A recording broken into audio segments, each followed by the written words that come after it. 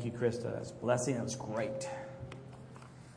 All right. Well, let's see. We started the field trip with David in the Bible, with a We started the field trip with David in the Bible with an illustration of which one person missed. So we'll tell it again in a compact version. And then I'll give you another illustration to tie that in. The day that we started talking about David, and I said, why would you be in the middle of a series with the Ten Commandments, okay? And why would you take a field trip and go talk about David and his sin with Bathsheba and the murder of Uriah and all of that?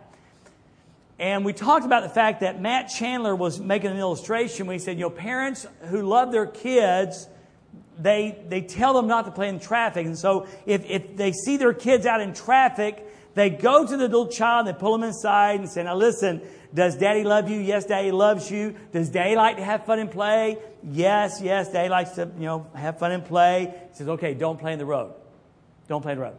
And if the child says, but Daddy, why shouldn't I play in the road? Matt Chandler said, you point to the dead squirrel and you say, that's why. That's why. Now again, at least one person didn't get that connection. And I said that day, I want David to be our dead squirrel. I want to look at the life of David, and like we're looking at that squirrel, and that squirrel didn't know a very good lesson. Have you noticed how dumb squirrels are when they cross the road?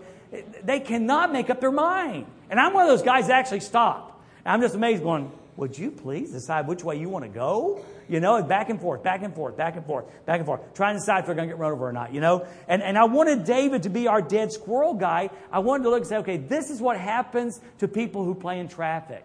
This is what happens to people who stay in Jerusalem when they're supposed to be on the battlefield. This is what happens to guys in their 50s if they don't pay attention to what's going on in their lives. This is what happens to people who don't guard their heart because out of it comes the issues of life. This is what happens to people who in Psalm 139, where, search me, O God, and know my heart today. Try me and see if there be any wicked way in me. When we don't do that, we end up like a dead squirrel in the road. We end up like David, a man after God's own heart, trying to explain to people and his sons and his daughters why we messed up. That's why it happens. So now let's fast forward a long way, and now another true story. And this is now probably a 10-year-old story, but it is true. Braxton is Rhonda Yule's grandson. And Rhonda has a pool in her backyard. And a toad frog, a frog, had got into the skimmer, and drowned. So Braxton goes over to the skimmer and finds this frog. And the frog is obviously bloated dead. I mean, dead as a doornail. And so Braxton takes this frog out of the skimmer and lays it on the concrete and says, I don't remember if he calls her Meemaw, Nana, the frog is dead. Can we pray for the frog? Braxton, the frog is dead. Well, can we pray that God would bring the frog back to life? Okay? And Nana didn't want to say well, no. So they had a prayer meeting for the frog. Okay? This is a true story. And so they came back in about 45 minutes, and they went back, and there the frog sits on all four going, Riggit. Just telling you, the frog that was dead came back to life, okay? Now, you can take that for what it's worth, department. I tell you what I'm going to take from it. Personally, by the way, I believe it happened. Do you believe that story? Absolutely, 100%. I mean, I think our God can do anything. And if he would teach a lesson about prayer to a little boy, I think that frog came back to life. I'm just telling you that's what I believe. But here's what I want you to get is that God, because he's wonderful, has the power to take a squirrel dead in the road and bring him back to life again.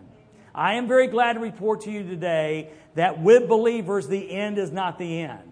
I'm hoping you're slowly memorizing Psalm 37, 23, and 24. The steps of a good man are ordered by the Lord, and God delights in his way. And if he fall, I love this part. If he fall, he will not be utterly cast down. The end is not end. Failure is not final. He will not be utterly cast down because God will uphold him with his strong arm. God has the ability to take dead squirrels and bring them back to life. And God can take the failures, and by the way, the whole Bible is a book of failures, of broken people. Have you noticed that? There are very few really superheroes in the Bible. There's a lot of people who do wrong. There's a lot of people who fail miserably like us, okay? And then they experience God's grace, and God does incredibly good things. And that's awesome. And so with David, we started out, I want David to be our dead squirrel, but I also want David to be our resurrected frog. Does this make it any sense whatsoever? We started out with, the sin, Bathsheba, Uriah, the mess, the cover-up. We talked about the chastening power of God, and that was a heavy sermon last week. It really was about how God, no doubt, chastened David, perhaps to the point of even allowing him to be physically ill, perhaps even with leprosy, just possibly. And then Mary said that was a fire and brimstone, real close to fire and brimstone this morning. I was going, oh, really? Didn't really realize that. But we talked about David's great homecoming, how important that was. How do you come home after the storm? And it begins by just being humble before God and appealing to His mercy and His love and His compassion. That's how it begins. Appealing for His grace, saying, God, I know what I deserve, okay? I know what I did. It was sin. I know what I deserve, and that's your discipline, your punishment. But I'm appealing to your grace. And David did that. And what I just felt like we almost had to do this, knowing we probably did this about 8 or 9 months ago. We could not end this part of this without Psalm 32. We just couldn't.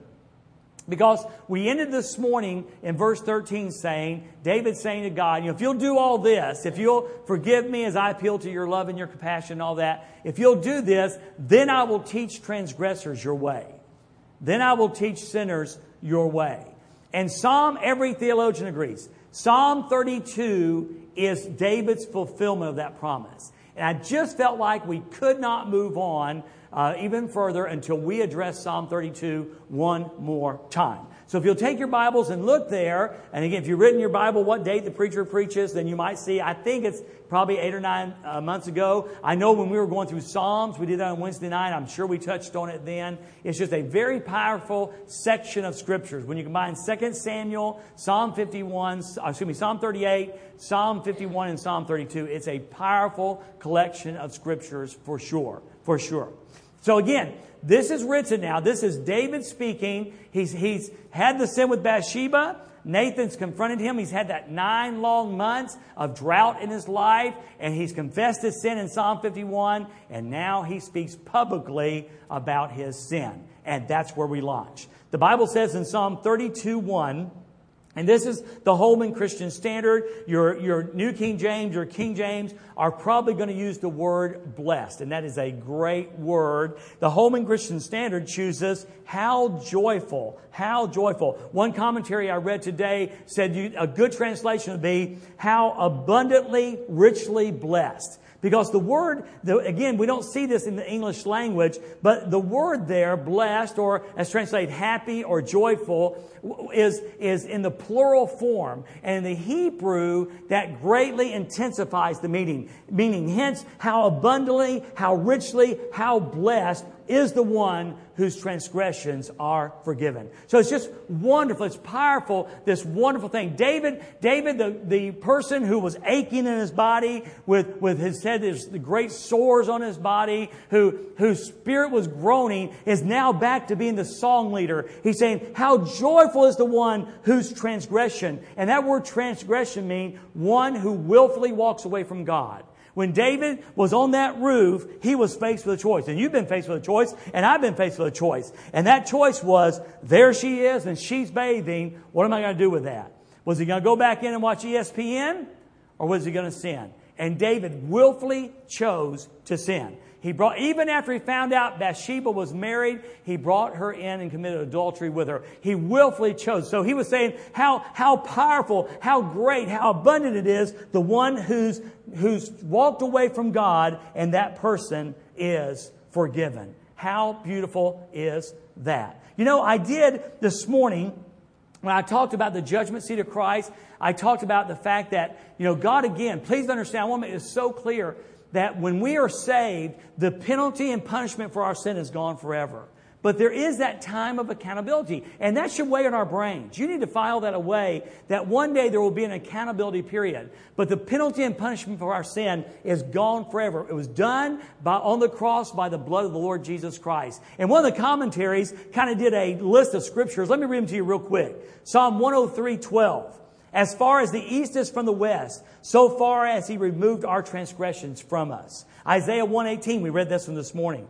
Come, let us discuss this, says the Lord. Though your sins are like scarlet, they will be as white as snow. Though they be red as crimson, they shall be like wool. Isaiah 38:17. Indeed, it was for my own welfare that I had such great bitterness. But your love has delivered me from the pit of desolation. For you have thrown all your sins behind your back. I like that one. That's a good one. Isaiah 43:25. It is I who sweep away your transgressions for my own sake and remember your sins no more. Micah 7:19. He will again have compassion on us. He will vanquish our iniquities. You will cast all our sins into the depths of the sea. And of course, 1 John 1:9. If we confess our sins, He is faithful and just to forgive us our sins and cleanse us from all unrighteousness. Aren't you glad tonight that the penalty and punishment of our sin is gone? Now you've got to understand this. The day you were saved, the penalty and punishment for your sin,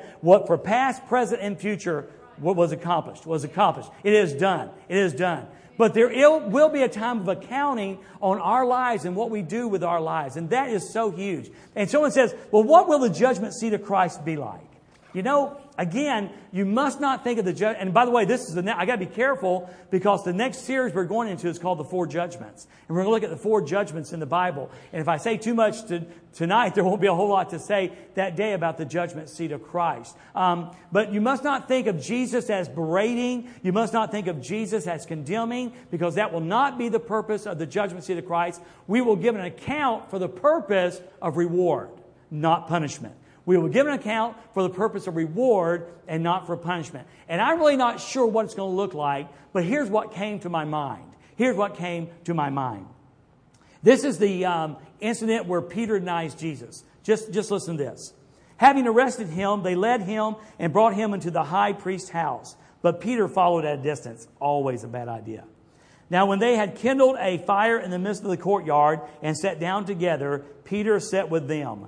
Never a good idea.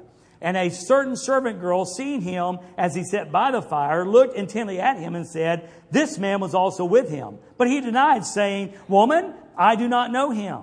And after a little while, another saw him and said, You also are of them. But Peter said, Man, I know not. Then after about an hour had passed, another confidently affirmed, saying, Surely this fellow was with him, for he is a Galilean. But Peter said, Man, I do not know what you are saying. Immediately while he was speaking still, the rooster crowed. And the Lord turned and looked at Peter. Then Peter remembered the word of the Lord, how He had said to him, Before the rooster crows, you will deny me 3 times. So Peter went out and wept bitterly. I'm not sure there's going to be a whole lot of words necessary at the judgment seat of Christ. I don't think they're going to be necessary. I think probably the look of Christ will say a whole lot that day. And then you might say, well, Dwayne, I thought there were no tears in heaven. Well, once again, if you're a premillennialist and a pre-tribber, then you whether you know it or not, you believe that this judgment seat of Christ is probably going to take place during the 7 years of tribulation. While there's judgment going on the earth, there's going to be judgment going on in heaven, judgment for our rewards at the judgment seat of Christ. And not until the end, not until Revelation 20:21 does the Bible say, and God shall wipe away all tears from their eyes. So there may well be tears in heaven up until that point. Again, I think probably as we give an account of our lives for how we live for the sake of reward, and there's so little to be rewarded, I think there will be some tears in heaven. So I said all that to say this, is that I'm so grateful that our sins are cast behind that they're fallen into the sea, and that there'll be no punishment, there'll be no penalty, but there is accountability for my life. And we need to remember that.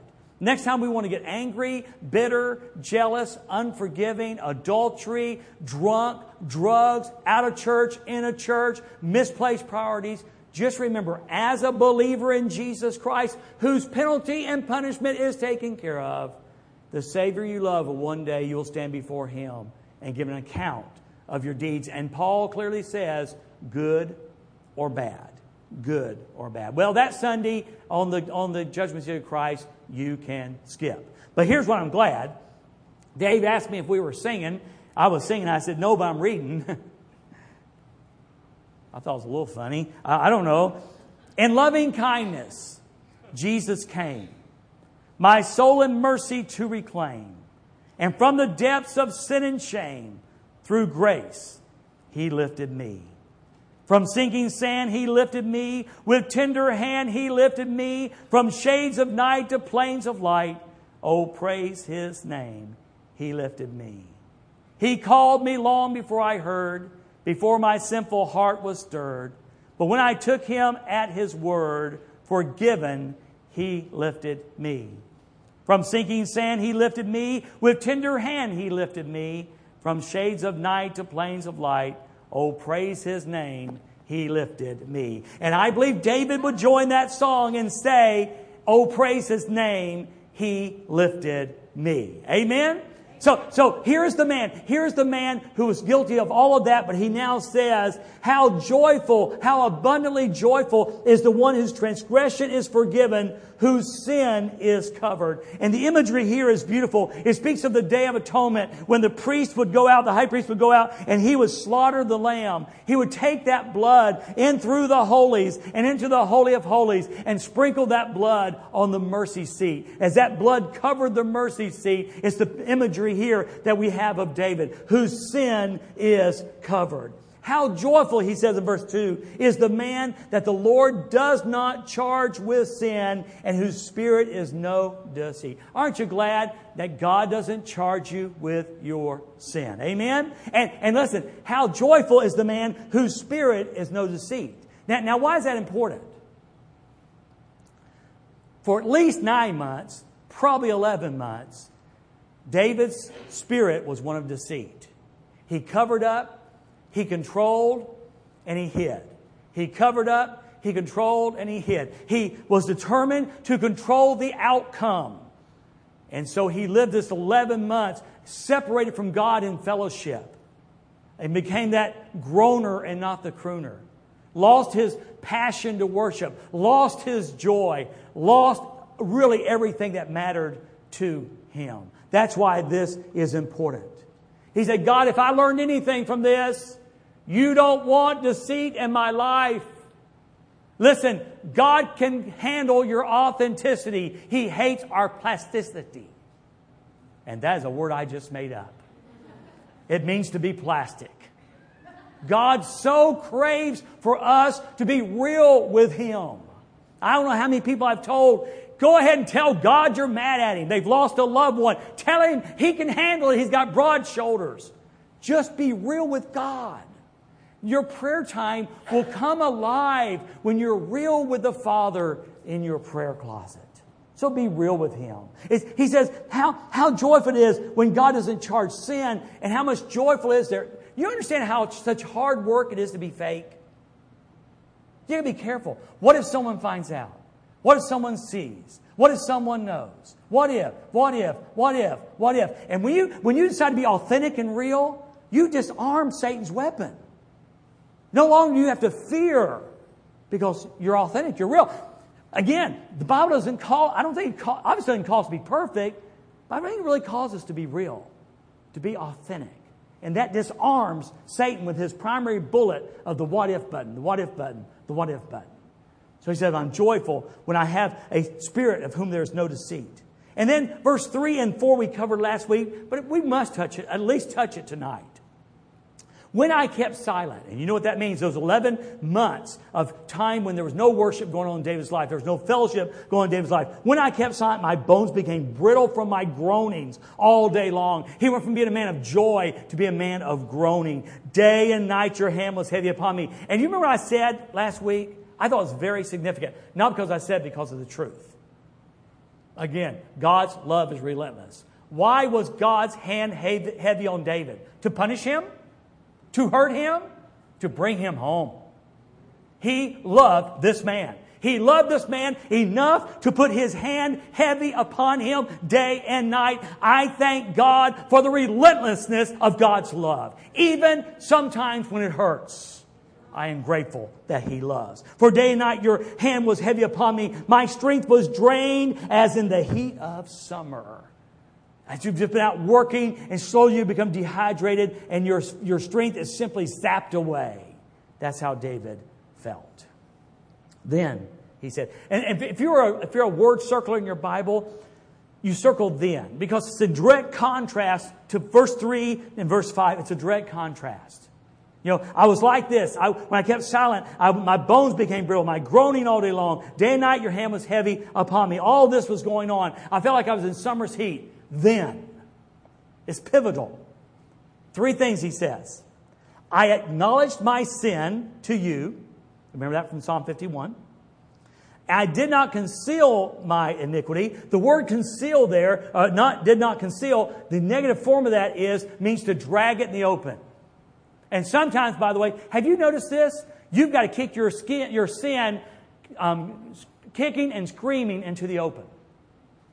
But David says, when he says, I did not conceal, I drugged this mess, my foolishness that I had created. And again, whatever your foolishness looks like, he said, I drugged this out into the open, God.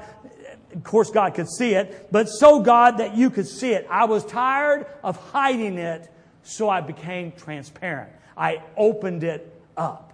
Kicking and screaming, I drug it out unto the open, he says. I did not conceal my iniquity. I said, I will confess. So you see the 3 there? I acknowledge, I did not conceal, I confess. I confess my transgressions to you, Lord, and you took away the guilt of my sin. Now, do you see that? Number 1, I confessed. 2, you took away. And balled up in that confession is what? Repentance. Repentance. Okay, again, I just need to be honest with you. If it's fire and brimstone, Mary, it's fire and brimstone. This idea, this concept of getting on your face before God and saying, hey, God, it's me again, I'm sorry. Next day, hey, God, it's me, I'm sorry. Hey, God, it's me, I'm sorry. This idea of repeating of I'm sorry, you're missing something, and it's called repentance. The early church knew this. The reformists knew this. I'm not a reformist, but they started understanding repentance. Repentance. And we've got to get back to there. It's just not, again, it's not biblical to just go to God every day and say, I said it yesterday, I'll say it again and again and again. No. I'm not sure what you call that, but it's not biblical. The idea is going before God, say, God, I have sinned, I am sorry, and I turn from that sin. And at least that means the concept of, when I get up from my knees, my intention is to never do it again. Amen. Never do it again. It's powerful. It's powerful. It's powerful. When we confess with that, He does what? He takes away the guilt. When we confess, the lights come back on. When we confess, the spring starts bubbling water again. When we confess, the heat of summer is gone. When we confess, the illness leaves if it involves an illness that's caused by discipline of God. That changes something. That changes something. And then he says it. Therefore, David says, let everyone who is faithful, he had not been faithful, but he was now. Let everyone who is faithful pray to you at a time that you may be found. What's the answer? Prayer. If you haven't seen the War Room, you ought to go see it. Let me try again. Y'all who have seen it, you need to say amen there. If you haven't seen War Room, you need to go see it. Now, it is a movie, but the truth is reality. The truth is reality. You know, I'm not sure if this ties in or not. I'm going to throw it out there to you anyway. It's James chapter 5, because I think there's some things about prayer in there we need to see, where he says, therefore let everyone who is faithful pray to you at a time when you may be found. Here's what James says. Is anyone among you suffering? What should we do? Let him pray. Let him pray. Is anyone cheerful? Let him sing songs. Is anyone sick? Let him call the elders of the church. Now watch what's rolled into this. And again, we'll teach this sometime. Is anyone among you sick? Let him call the elders of the church and let them pray over him, anointing him with oil in the name of the Lord.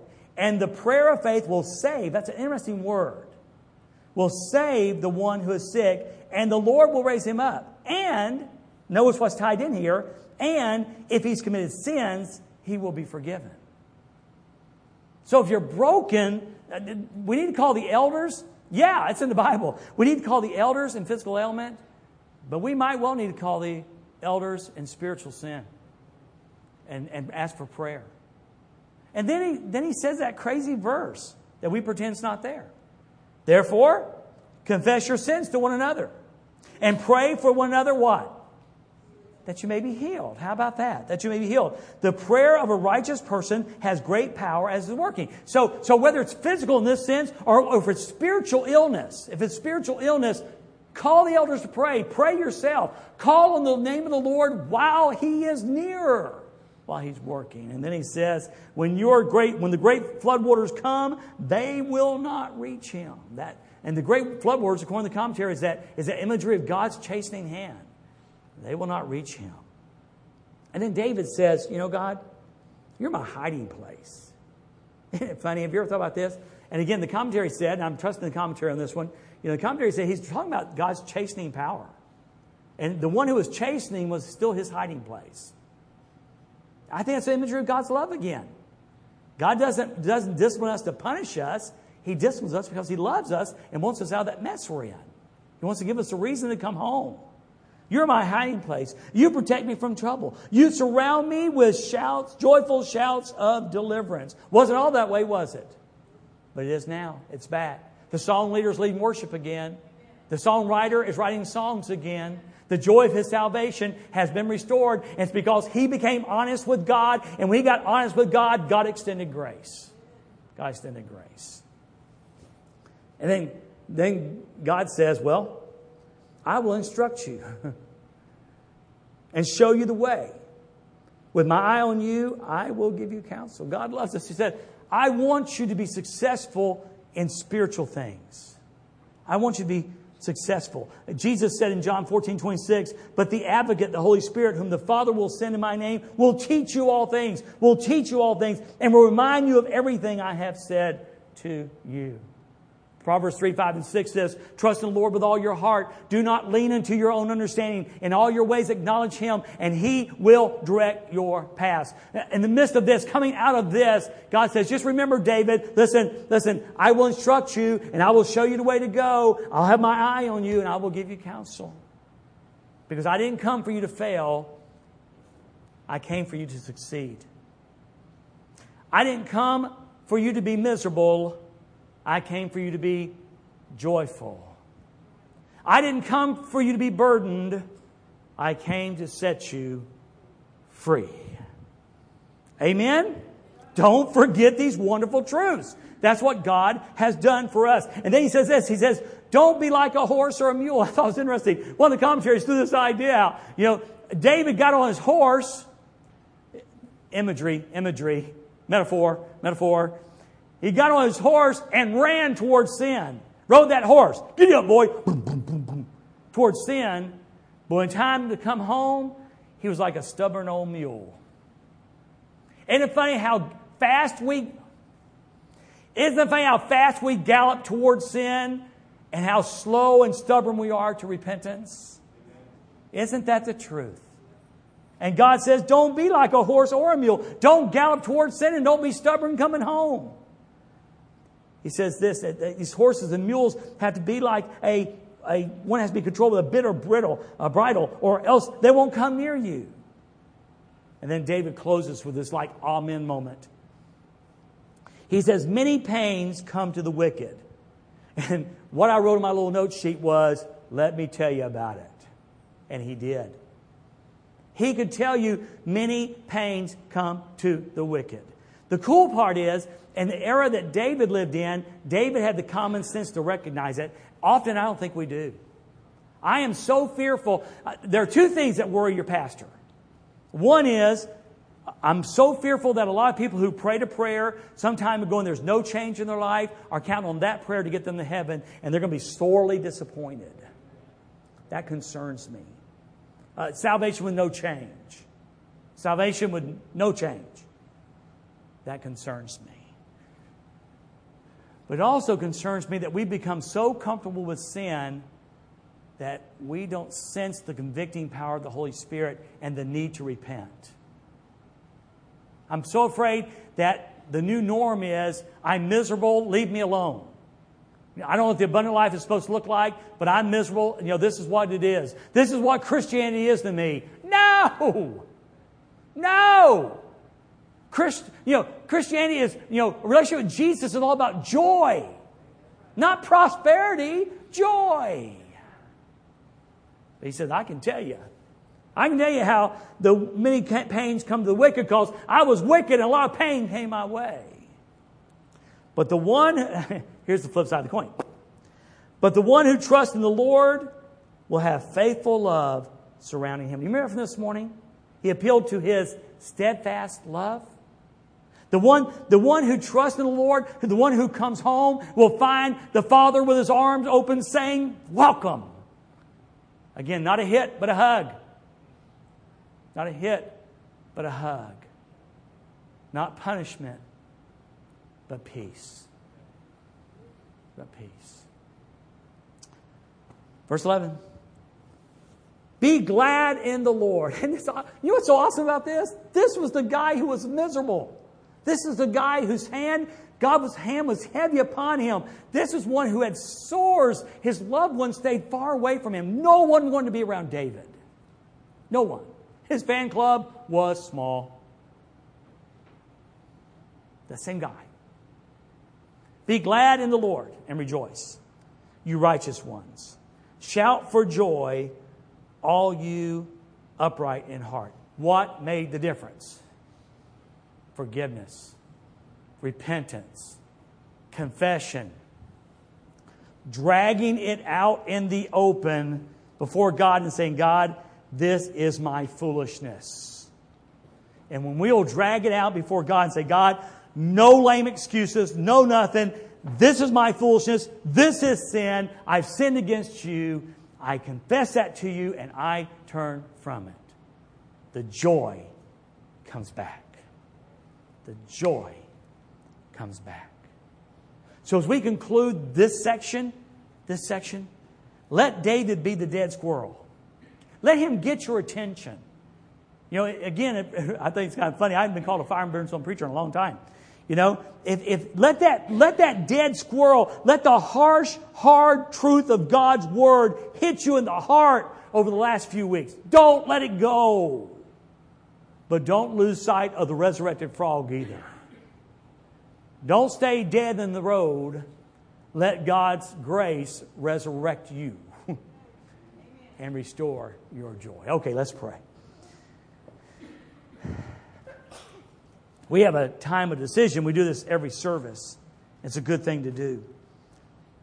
I don't know if you want to come to the altar tonight or not. I don't know if you need to. You can certainly make an altar right there where you are. But as we conclude this, what are we going to do with this truth? What do we do when a pastor, Dwayne, Brent, David, Ron, Jeremy sometimes speaks, Tim Sadler, what does it mean when at least 45 times a year some preacher stands in our pulpit and preaches some kind of form of the Word of God, and we do so little with it? Now you need to ask yourself that. You need to ask yourself, has my heart become hard toward the Word of God, the truth? Am I dead in the road and I don't know it? Let me put it out there for you. Am I the dead squirrel? Am I dead in the road and I'm doing nothing with it? If that's the case, ask God. God, just restore the joy. Create a right, clean heart again in me. Restore the joy of my salvation. When we were lost, the Bible says we were dead in trespasses and sin. But He resurrected us. He made us alive. So take this home tonight. Let it settle in your heart. And let the truth change us. Change us.